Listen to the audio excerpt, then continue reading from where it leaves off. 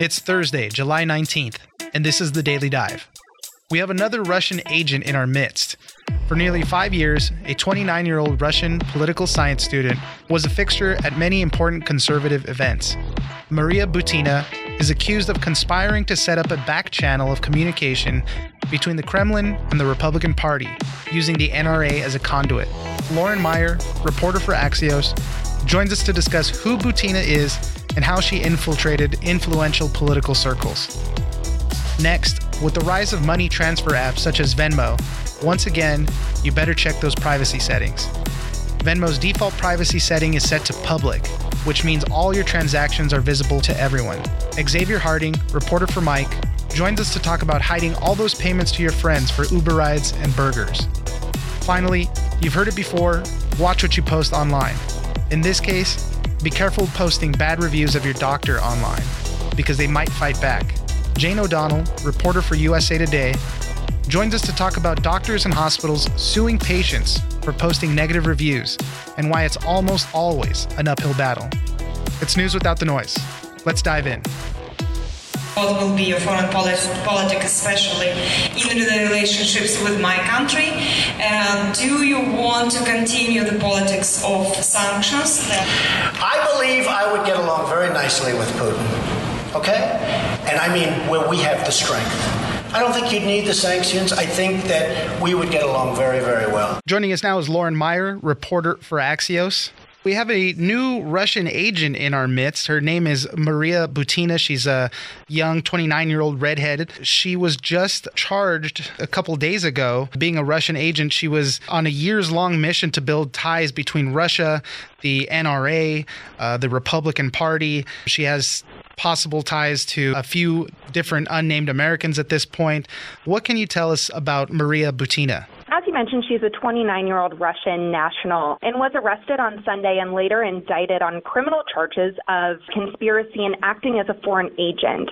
According to this FBI affidavit, she is accused of working to develop back-channel communications between the Russian government and the Republican Party, as well as the Trump campaign. She allegedly worked on this operation with her mentor, Alexander Torshin, who's also under investigation by the FBI. Torshin is a lifetime member of the NRA and attended exclusive NRA events with Butina. He's also allegedly an associate of Russian President Vladimir Putin. And how do they say she was infiltrating all these groups? Because she got very involved in the NRA, but she also was attending other conservative events like CPAC and a few other ones. How did she get involved with all these groups? The Washington Post reported earlier this week that the FBI tracked her movements rather than question her, which is not wildly uncommon when dealing with allegations against a foreign national. She apparently attended a ball at Trump's inauguration and tried to arrange a meeting between him and a Russian government official at last year's National Prayer Breakfast. She also has a history that appeals to many Trump Republicans. She allegedly grew up hunting in the wilderness in Russia and eventually moved to Moscow, where she began a career in public relations and founded a group called the Right to Bear Arms to advocate for the loosening of Russia's quite restrictive gun laws. That's how she was building that relationship with the NRA. And then there she met an American. His name was Paul Erickson, who is a South Dakota-based Republican who really took it the next step, that he was seen with her. They started a romantic relationship even, and he was the next part of getting her into all these other circles. Right. She allegedly attempted to offer various relationships in exchange for a position with this organization that she targeted. And this is likely one of the biggest intrigues for the U.S. is that she tried to gain access to a network of U.S. political influencers by cultivating these personal relationships with this Republican political operative who was also involved in the effort to arrange a meeting between Trump and Russian President Vladimir Putin. It really just points to how sophisticated the Russian machine is. We've been doing a lot of stories, obviously, about the Russian meddling in the election, and there was just an indictment of 12 Russian agents on the cyber hacking front. But this is another front. You know, she's over here trying to make in-person relationships, trying to steer policies, American policies, towards more favorable conditions for Russia. Absolutely. Absolutely. And it's really important to note that while Friday's indictments came from the special counsel, these charges against Butina came from the Justice Department's National Security Division, as well as the U.S. Attorney's Office in D.C. But the bottom line is that although these aren't directly linked, these covert activities over the past 5 years really highlight another component of Russia's massive influence operation in the U.S. There's also a congressman that might be involved, not necessarily involved in helping her do anything, but as you said, they set up her and her mentor Torshin were setting up a lot of trips. There was a congressional delegation that made a trip to Moscow in 2015, and Representative Dana Rohrabacher was kind of alluded to in the indictments, but not named. He was one of the people that took a meeting with her and with Torshin as well. A lot of these new details reveal a very tangled web of meticulous coordination with Russian officials, including a primary Russian security agency and Russian oligarchs that date back to at least 2013. These documents show that she worked under the direction of a high-ranking Russian official to arrange introductions to people in the U.S. that have influence on American politics, such as congressmen. These court documents also indicate that the primary avenue of influence for both Butina and, as I mentioned earlier, Alexander Torshin was the National Rifle Association. Her lawyer has said that she's just a student with interests in guns, and that's why all this stuff kind of came to be. But they have Twitter conversations, they have emails between Maria Butina and her Russian operatives that she was talking to. And they even, in conversations going back, that you've upstaged Anna Chapman, who was another Russian agent who was arrested a few years ago. And they said, are people asking you for your autographs yet? Elevating her. Prosecutors even said this leads us to believe that she's on par with other covert Russian agents that we've caught before. On top of that, and because of all those reasons, federal prosecutors say that she's a serious flight risk and should be held without bail, where she's currently awaiting until her trial. This court filing cites the nature of these charges, her history of deceptive conduct, the potential sentences she faces, the strong evidence of guilt. I could go on and on. But all of this as evidence of her being a flight risk. With all this news of other indictments and everything, it just proves how big the Russian apparatus is to really try to influence things here in America. Lauren Meyer, reporter for Axios, thank you very much for all that. Thank you. The study actually noted some of the most interesting Venmo users, which they call the humans of Venmo. She noticed drug dealers and one person they called the yellow list, and they were just eating and drinking so much soda and pizza. Joining us now is Xavier Harding, reporter for Mike. There's been a huge rise in money transfer apps, Zelle, a couple of other ones. One of the main ones, I think one of the OGs, is Venmo. I use Venmo. It's great for handing people money when you don't have cash on you. But there's this interesting thing that happens. We talk a lot about privacy and your data on this podcast. And Venmo does something interesting. Their default setting with your profile is always set to public. So whenever you're sending money, everybody can see it, really. Tell us a little bit more about that. Sure. So a researcher named Hong Duzi-Duk, she was the one who pointed this out recently. She's a researcher based in Berlin. She's a former Mozilla fellow. She noticed that, Venmo is public by default. There are three options: private, so no one can see your transactions. You have friends only, so only your friends and the friends of the person you're sending money to can see your transactions. And then there's public, so anybody with an internet connection can see your transactions. So that's the option that Venmo sets everyone to by default. If you never go into the settings app, the settings section of your Venmo account, all your transactions are just out there. So she noticed this, and she found the site that you can use to just see all the incoming transactions that are going through Venmo at one time, and she cataloged them all. Of all the transactions in 2017, she took note of over 200 million. She pointed out the fact that you can notice interesting patterns when you kind of look at all the transactions at once.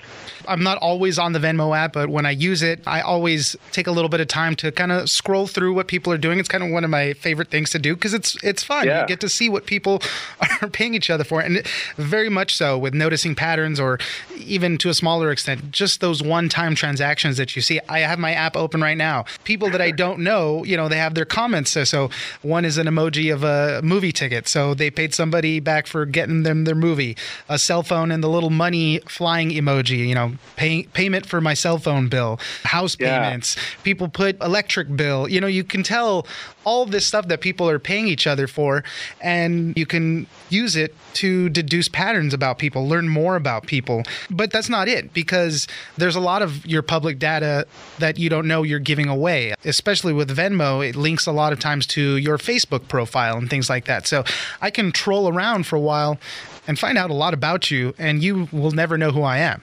Exactly. I think one thing is interesting is that, to sign up for Venmo, one option you have is to link your Facebook account. And the Facebook account profile photo shows up in this public website where you can just view all the transactions if you have it linked. So if you can look at the first name and last name, which are also available on this public site, and then you can also look at the Facebook profile photo, you can go to Facebook, cross-reference the name with the photo, and then learn way more about a person just from having those two pieces of information. You can find out where they live, more accurately the area they reside in, maybe not the address, as well as their interests, who else they're talking to and hanging out with. The study was really interesting. The study actually noted some of the most interesting Venmo users, which they call the humans of Venmo. She noticed drug dealers and one person they called the yellowist, yellow as in you only live once, and they were just eating and drinking so much soda and pizza, and to the point where it calls into question, if an insurance company saw this, could it possibly give you higher rates on like life insurance if they notice how poorly you're eating? You're giving that information out publicly, so it's not like you can say later, well, I was kidding or something like that. It's like, no, well, we saw all of your transactions basically. That's a huge point. I think the fact that, this data becomes public, once that gets out there, you can't put that genie back in the bottle. There was a Wall Street Journal article also recently made that takes into account some of this stuff. It says if you make a mistaken payment to somebody, also good luck getting that back. It's as simple as typing one letter off on a person's name and then boom, you send it to the wrong person. And they talk about this person who got a mistaken payment from somebody and then decided to go and investigate a little bit. And they found out later that the person sent them a payment mistakenly. They researched them, like as you said, it links back to a Facebook. You can find out more details from them. And they had made payment to another person for a quote unquote lesbian game. Later on, they were kind of embarrassed about it and they were trying to demand the money back. And you just got to be very careful with all this stuff. Luckily, Venmo puts measures in place so that there's at least a little bit of friction when you're paying some money to a new user who's not part of your contact list. And luckily for them, they're able to get the money back if the recipient did not already cash out. When you're using these apps, you have to take the utmost care, especially when it has to do with your money. It's a simple fix. The author of the study, Public by Default, they used Venmo's publicly available information to track all the transactions of all these users. What do we do to protect ourselves? One thing that users can do to protect themselves is very easy. You just go into your Venmo app, hit the little hamburger menu in the top left, and then you go to settings at the bottom. There's a privacy section. Hitting that privacy button, you see, public, friends, private, hit friends, take it off of public. Do not let the internet see your transactions because who knows what that data could be used for down the road. Right. Or what creeps are just trying to look who you're paying and what you're paying for. Keep your pizza payments to yourself. Exactly. Xavier Harding, reporter for Mike. Thank you very much for joining us. Take care, Oscar. You're at risk. I would recommend to anybody to be very careful when they're posting, because even if they aren't defaming the doctor or the hospital, they are still putting themselves at risk of being sued. Joining us now is Jane O'Donnell. She covers healthcare policy for USA Today. With the rise of social media, you can go onto sites like Yelp and get reviews for just about anything. In this case, people are reviewing their doctors and hospitals, and doctors are fighting back on patients who are posting negative comments. There's a bunch of sites, RateMD, HealthGrades. You can use Google reviews, Yelp, as I said, and people can post whatever they want, basically. Tell us a little bit about doctors fighting back against these negative comments. Right. Perhaps understandably, particularly if you have anyone in the medical field in your family, you could imagine that it must make them quite unhappy if they have a particularly disgruntled patient who is spending a lot of time what they consider harassing what the patient patient might think is only fair because they've had such a bad experience. So you could understand why the doctor or the hospital might be unhappy with this, but think about it from the other perspective, or both perspectives, in fact. The patient who's been injured or got just very bad service. Yeah, there's not a lot of places you can really go to express your displeasure other than social media. I mean, you go to all those places because it's easy. It's easy to write a review, and it's easy to say, hey, I went in for this and they gave me subpar treatment. But as you said, a lot of times these doctors and hospitals will fight back. They'll sue you or they'll try to get your comments removed. Tell us about a few cases of doctors fighting back. Right. These doctors and hospitals have far deeper pockets than most of us. Oh, yeah. So when they want to come after patients, they can really fight it out in court, and they can afford the best lawyers. Their hospitals have a vested interest in helping their doctors. So they're going after people like retired Air Force Colonel David Antoon. I became familiar with David Antoon last year. He had prostate cancer, and he had prostate cancer surgery. As many people know, one of the side effects is incontinence and impotence. He alleges that the risks of that were very small, and that his doctor stated that he had more experience than David said that his research shows that he did. And he has also started posting documents that he says showed that the doctor wasn't in the operating room during the time of his surgery. He was very injured in addition to becoming incontinent and impotent.